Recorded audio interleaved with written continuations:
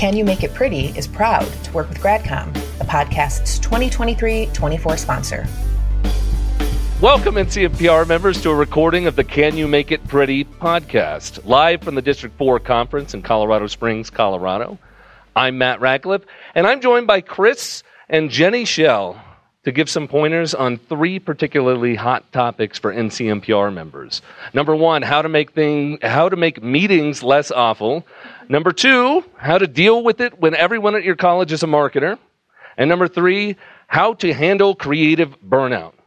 Chris and Jenny are the co-founders of Design Rangers, a Colorado Springs design firm. Chris has over 25 years' experience in marketing, creative direction, and results-driven print and web design.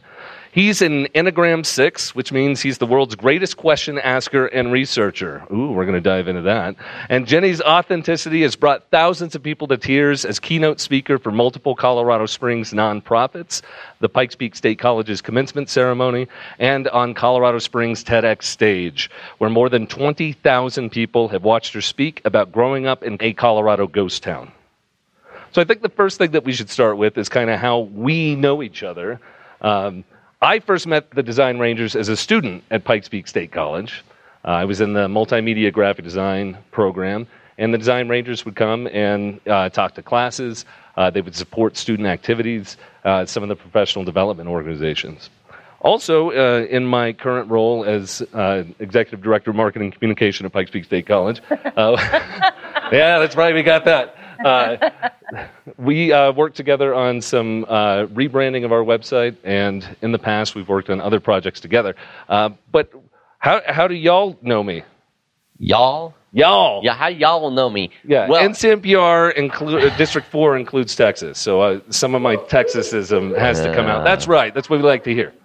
Well, I think it's important to note that we are community college graduates from Pikes Peak as well. So, everything kind of comes full circle. We always say it's a small world, but even a smaller town. So we probably know you through several circles, not just in capacity at the college, but through work with nonprofits and other things here in town. A lot of our work is in the nonprofit space.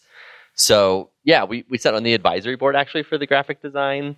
Back when it was just called graphic design and there was no digital multimedia. There was no multimedia, just a pencil. Important to say we did go back to school in the 1900s, as our Gen Z would call it. Ooh. So that's important to note, before the web. Yeah. So through your 16-plus years of experience working with clients, you've gotten some of the best practices down that I think would really resonate with the NCMPR members.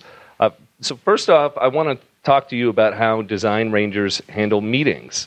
I suspect most people in this room have at some point felt that they were in a pointless meeting. Sound? Anybody? Yeah? Right. So podcasts are an audio medium, so if y'all could make some noise, that would be helpful. All right. Yeah. Okay.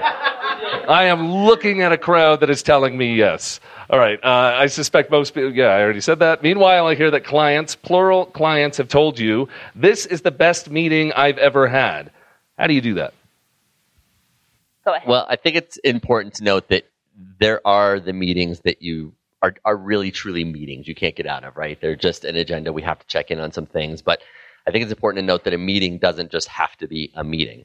As a matter of fact, with our client working sessions, they're not called meetings at all. They are camps. And very much on brand for what we do at the Design Rangers. Camps include things like s'mores oftentimes, and people get badges and pins and red socks when they complete things. Meetings can be called camp counseling or web camp or other types of things. So I think it's important to note that meetings can be actual working strategic sessions. They don't just have to be meetings. It's important to differentiate between when something is a meeting and something is a working session. And I think when you remove that word meeting, then people have a different expectation of maybe what they're going into, and you add a word like camp or whatever is appropriate for your college. I think it just helps people to come in and be like, ooh, what is a camp? Sometimes it's just a meeting, but we try to make it more fun. Yeah, and never refer to it as a meeting, just the camps. And you mentioned s'mores. What role do s'mores play as a part of an effective meeting? I am the s'mores coordinator. And so I do bring s'mores to meetings. They come in many different forms. We can cook them over a fire. That does get messy. So we do like little pre-made s'mores. There's like s'mores cookies. We love food, and people are less angry when they're not hungry. Yeah, so it kind of staves off hangriness, maybe stabs that towards the back a little bit. Well, and we're back to what sometimes in a meeting people forget the basics, right? I mean, if there's some food and some fun and some conversation and some dialogue, all of a sudden it's not one person talking and everybody else checking their phone and email and falling asleep and doing whatever might happen.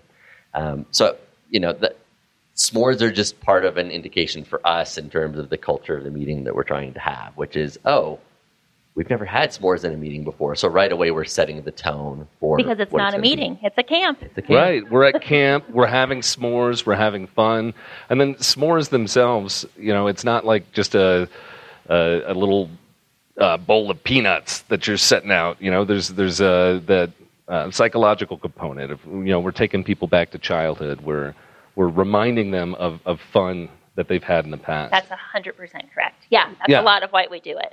Yeah, and I sometimes in marketing terms we call that gamification and all of that. So what other aspects of gamification do you add to the meetings to help them make them more effective? Well, we do actually have lapel pins that when people complete certain camps, it's almost like no sashes are given out, but there are pins that are collected, and again, you get each one through camp counseling and web camp and personality camp, persona camp. They all have an individual pin. Yeah, so they do get pins along the way, and again, red socks when you complete your first kind of major project and things like this. That kind of pull up. If you ever look at our website, we have on our Ranger outfits and our red socks. But so gamification to some degree, and you'd be surprised how much that stuff works. It's just a little bit of a I get something for completing this. We get to have some fun with what we're doing. So I think that's a piece of it is just making people realize that this is marketing. A meeting is just marketing, and to some degree. Now, obviously, if we're talking about a meeting that the executives are putting on or someone else, you can't always bring that in. But if you can, it's a great way to change the dynamic of what the meeting is.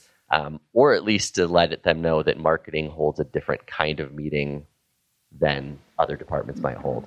Yeah, absolutely. And Jenny, I see that you have some more to say about that. Some more to say. Way to get that one in there, Matt. I wish I could claim I did that on purpose. I just wanted to say that we do recognize that you all maybe don't have the leeway that we do, but you're creative people, and we do creative problem solving as our business, right? So I think you could think internally about what could you give to people, or how could you make what you're doing maybe a little more fun, so people are excited to come and meet with you. Yeah, and when you meet with people, I mean, sometimes you can choose the location, sometimes the location chooses you. What role does that play in driving an effective meeting? Well, I think for our clients, we find that getting them out of their environment is a huge component of what works, right? So again, if we have the meeting in their space, all of a sudden, all of the things that distract everybody, people coming into the room, emails, dinging, everything else is a big component of it. So if we can have a meeting where they are off-site, either in our location or potentially outside or something different, I think it can change the dynamic as well. And so that's another component in terms of sometimes we tell people, hey, do you need to get out of your office for a while? Do you need to get away from your department for a while? Do you want to come over here? And we get lots of head nods, right? And sometimes even, do you want to stay a while? Do you want to say the meeting's 2 hours when it's 1 because maybe you need to get some work done afterwards? And again, you'd be surprised by acknowledging people in terms of what their pain points are, right? We're marketers. That's what we do. You can change the dynamic of, wow, okay, you see me, not just you want me to show up to this meeting and I don't even know if I'm contributing. Are there other ways, say you have a location that you can't get out of. The location has chosen you. This is it. Are there other ways you can, manipulate the location or things you can do to it to make the meeting more effective? Go ahead. I mean, I think, again, part of it, just back to the s'mores, is bringing something in that makes the meeting feel different immediately, right? If someone walks in and you're making s'mores, maybe feels like a different environment. I think sometimes, too, we let people know what the engagement of the meeting is going to be. Okay, this is going to be a discussion. It's not here to follow necessarily a bullet-pointed agenda. We expect and like participation, but also if you need to get up and use the restroom or do something, that's fine. So we try to set the stage a little bit, I think, for what things are going to be. I think we also like to use the term workshop, which I think is a way to have people expect that we want their input, right? We want their participation. And that helps the client then to kind of buy into what you're pitching because they feel like they played a role in what what the outcome is. So just also another way to change the word meeting to workshop or something like that. And so if you're doing that in their place, at least they feel like you want them to contribute. You're looking for their ideas. Will those ideas from them always go into the concept? No, but they do feel like they had a little piece of it. Yeah, and I think building that ownership into the meeting with the folks you're meeting with, setting the stage, like you said, adding those gamified items, s'mores, branded items, all that. It sounds like, so the Design Rangers have s'mores, Red Sox like Park Rangers, badges, so merit badges and things like that branding kind of plays a big part of the theme that you pull into those meetings. Would you say that's true? And if so, how do you think community college marketers, we have our own brand sort of in our department. How can we develop a brand similar to that? Yeah, I think marketers ruin every word. So the word authenticity doesn't necessarily mean what it used to, but I think deciding what's authentic to you are you a little bit more playful? Are you a little bit more, the way that you might mix things up? What is your identity and how can you sell that internally? We talk to people a lot about this, that people sometimes think of students or stakeholders or other people, but forget that internally you have an entire market too, that internal communications in terms of what's happening. Do people get to experience your brand when they come in to a meeting or when you are reviewing things with them? And the answer is usually no, they don't, because it's all focused outward, which is why sometimes other departments and things don't really get the brand because they've never even been. I mean, we did this recently for a major nonprofit where the executive director didn't even know really what the brand is. We had to give him an education on why do we have an identity? What is this brand? What does it mean? And the marketing department kind of forgot that, internally people need to feel that ownership of the brand as well. Right. Very important aspect of the brand concept is not just the badges and the s'mores and stuff. It's what that makes people feel and how those feelings come into the meeting and make that meeting much more effective. Well, let's move on. That's number one. We said meetings, more effective meetings. I think that gamification, all the stuff you're talking about is... Do you mind if I throw one more thing in about meetings before we move on? I'm sorry. I live for this, Chris. Well, there's a couple other things I think that we found with our clients too. Just sometimes permission. So again, those meetings that maybe aren't as strategic or aren't as workshop, just asking if you can opt out or just saying, hey, we're having this strategic meeting and so I can't necessarily be in these meetings all at once. People are like, that will never happen. But sometimes if we just ask our clients or tell them, can you just say, this is what we're doing and can we opt out of this meeting because this is what we need to focus on for these goals? Surprise, you don't necessarily have to attend as many meetings.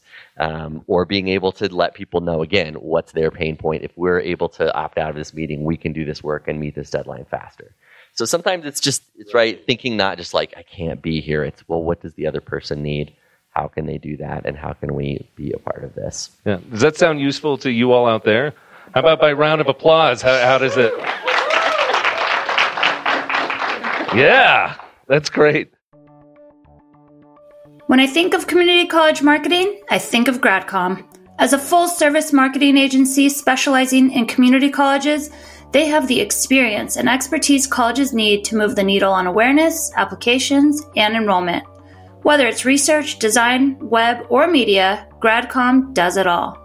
But don't just take my word for it. Visit gradcom.com. That's gradcom.com for case studies about the many NCMPR members who have used GradCom to help them grow the number of students who enroll and succeed in college.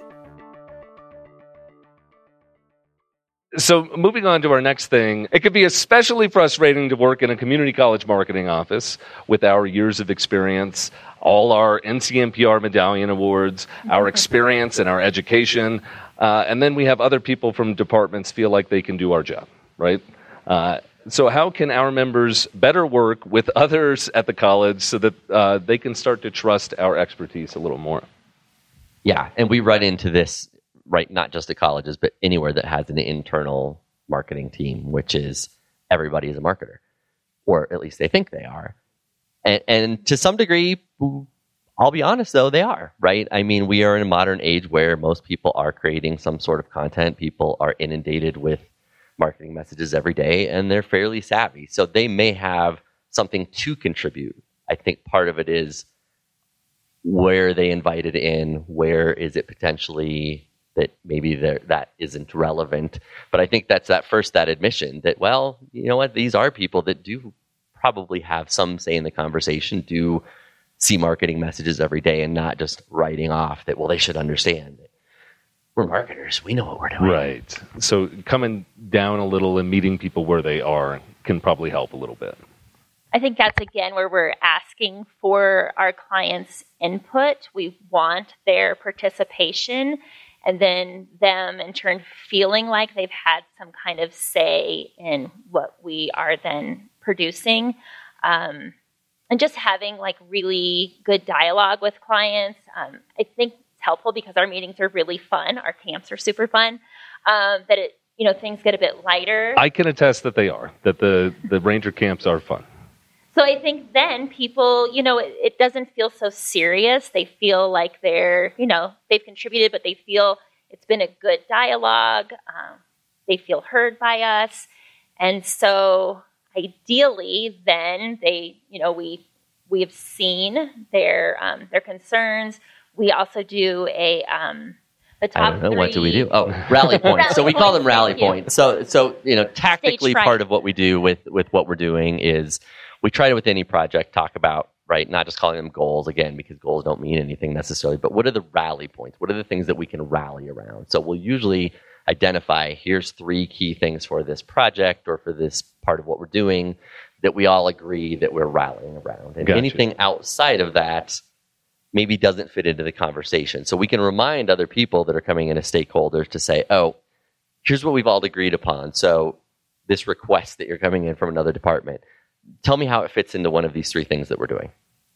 And if they can't, it's a little bit easier to go like, that's great, I understand that's important, but we can't really focus on that right now. Yeah, so that helps keep the meeting focused and preventing people from going off on odd tangents and all that kind of stuff. What role does the language we use to solicit feedback play into getting people on board with what we're trying to do together? Yeah, I think the language, especially when you're asking for feedback, is critical. How you're asking for feedback or how you're asking for somebody to do this. The worst question you can ever ask is, what do you think?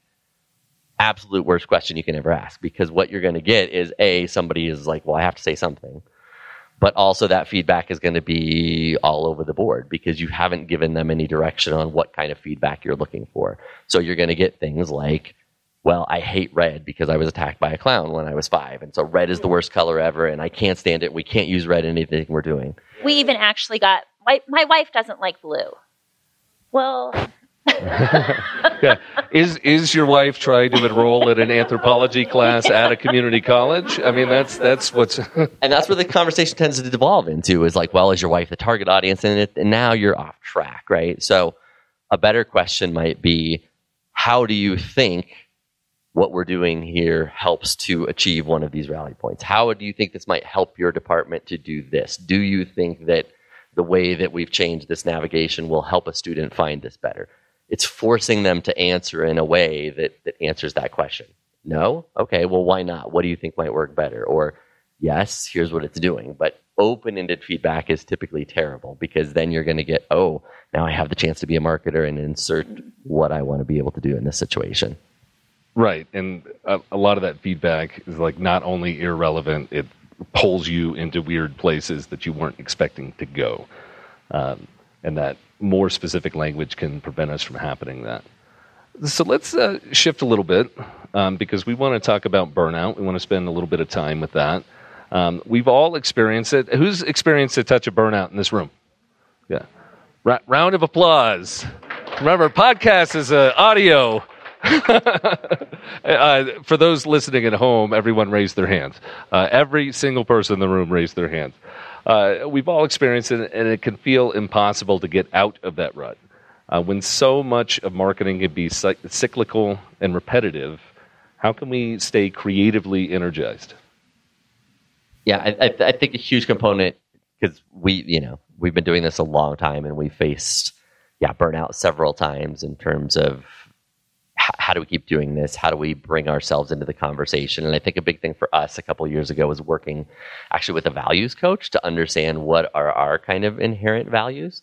There's a book that Jenny might talk about that we recommend that can be helpful for that. But part of it is just learning how are you bringing your real gifts and tools to the table in terms of what you're doing every day, right? It can just get in terms of just how am I checking off the to-dos constantly? How do I get into that cycle? And I think part of it is recognizing, well, where can you bring your authentic self and the things that you're good at to the work you're doing, and how can you bring that forward, I think is a big component of it. I don't know if you want to talk about values at all. Yeah, so we really were struggling about probably just exactly 2 years ago.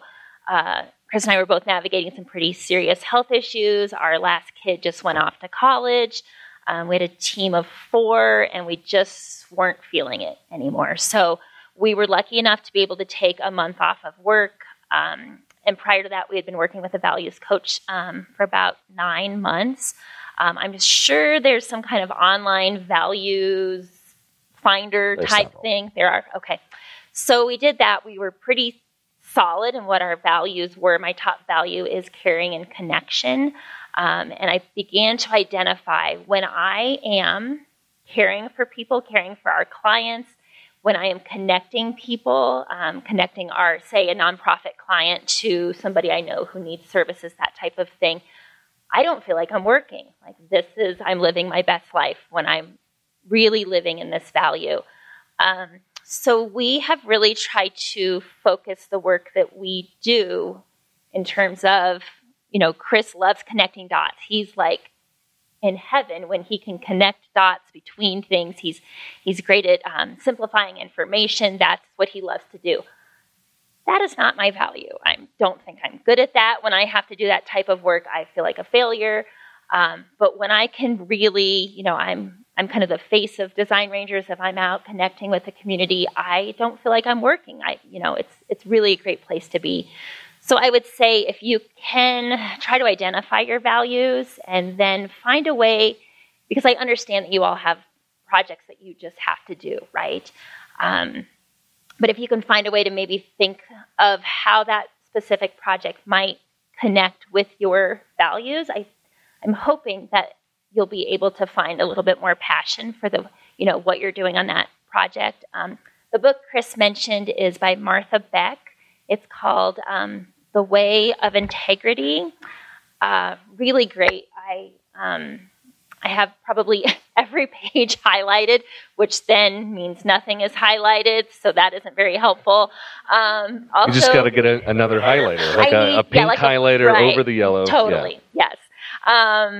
We also had another book we read on sabbatical called Flux. It's Flux.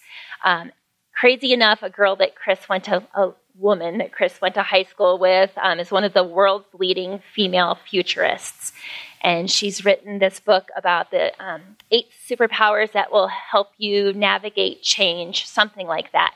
Flux is incredible, and it really was life-changing for us. Those 2 books, I think, for maybe me, I don't want to speak for you, but really helped me understand how I can feel passionate about going to work again. And understanding my values and then bringing those to work. And it makes me feel really happy to be there.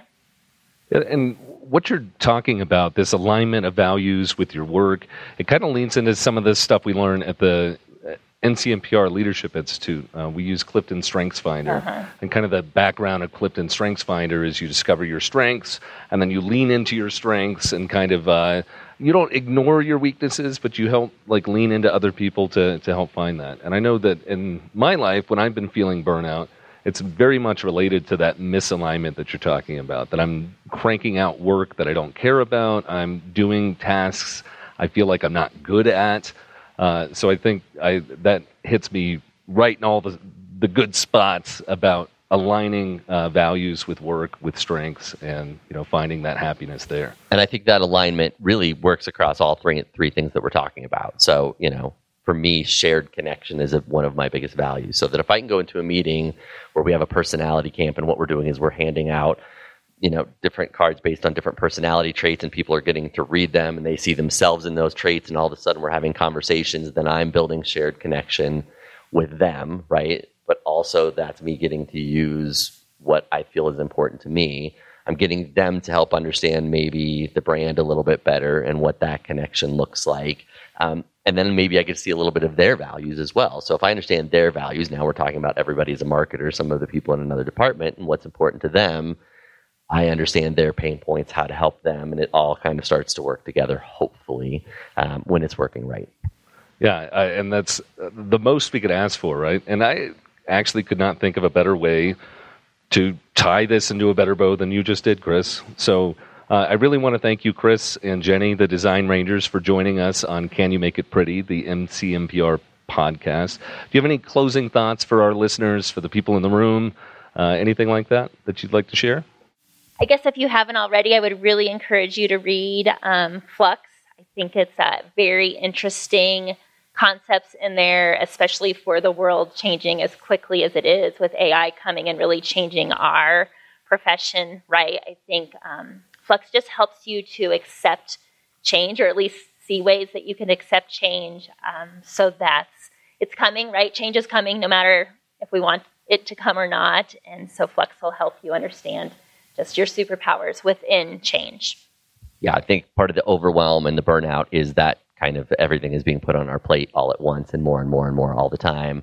And kind of a staggering statistic that I heard on a podcast recently is that in this century, we will experience the equivalent of 10,000 years of change. That things are moving so quickly that compared to human history, we'll experience 10,000 years of change in this 100 years. And that probably makes everyone's shoulders just went up a little bit when I said that. But what Jenny's talking about with Flux is this ability to kind of lean into the ability to say that, okay, how can we work with change and embrace what that is instead of just being terrified of, I just learned this and now this is coming on board. Well, thank you so much. That gives us a lot to think about and consider, and to build that resilience in ourselves, which maybe that's the topic of the next podcast we do together. Thank you so much, Design Rangers. How about a round of applause for them? Can You Make It Pretty is sponsored by GradCom and presented by the National Council for Marketing and Public Relations, the country's premier group for PR, communications, and marketing pros at two-year community colleges. For membership information, visit ncmpr.org. Can You Make It Pretty is produced by Jacqueline Johanna Garver, that's me, the communication specialist for NCMPR, and mixed by Bill Aldridge at Third City Sound in Joliet, Illinois. If you like what you heard, we'd love it if you subscribed, downloaded, rated, and reviewed Can You Make It Pretty wherever you get your podcasts. And if you didn't, well, you can skip that part.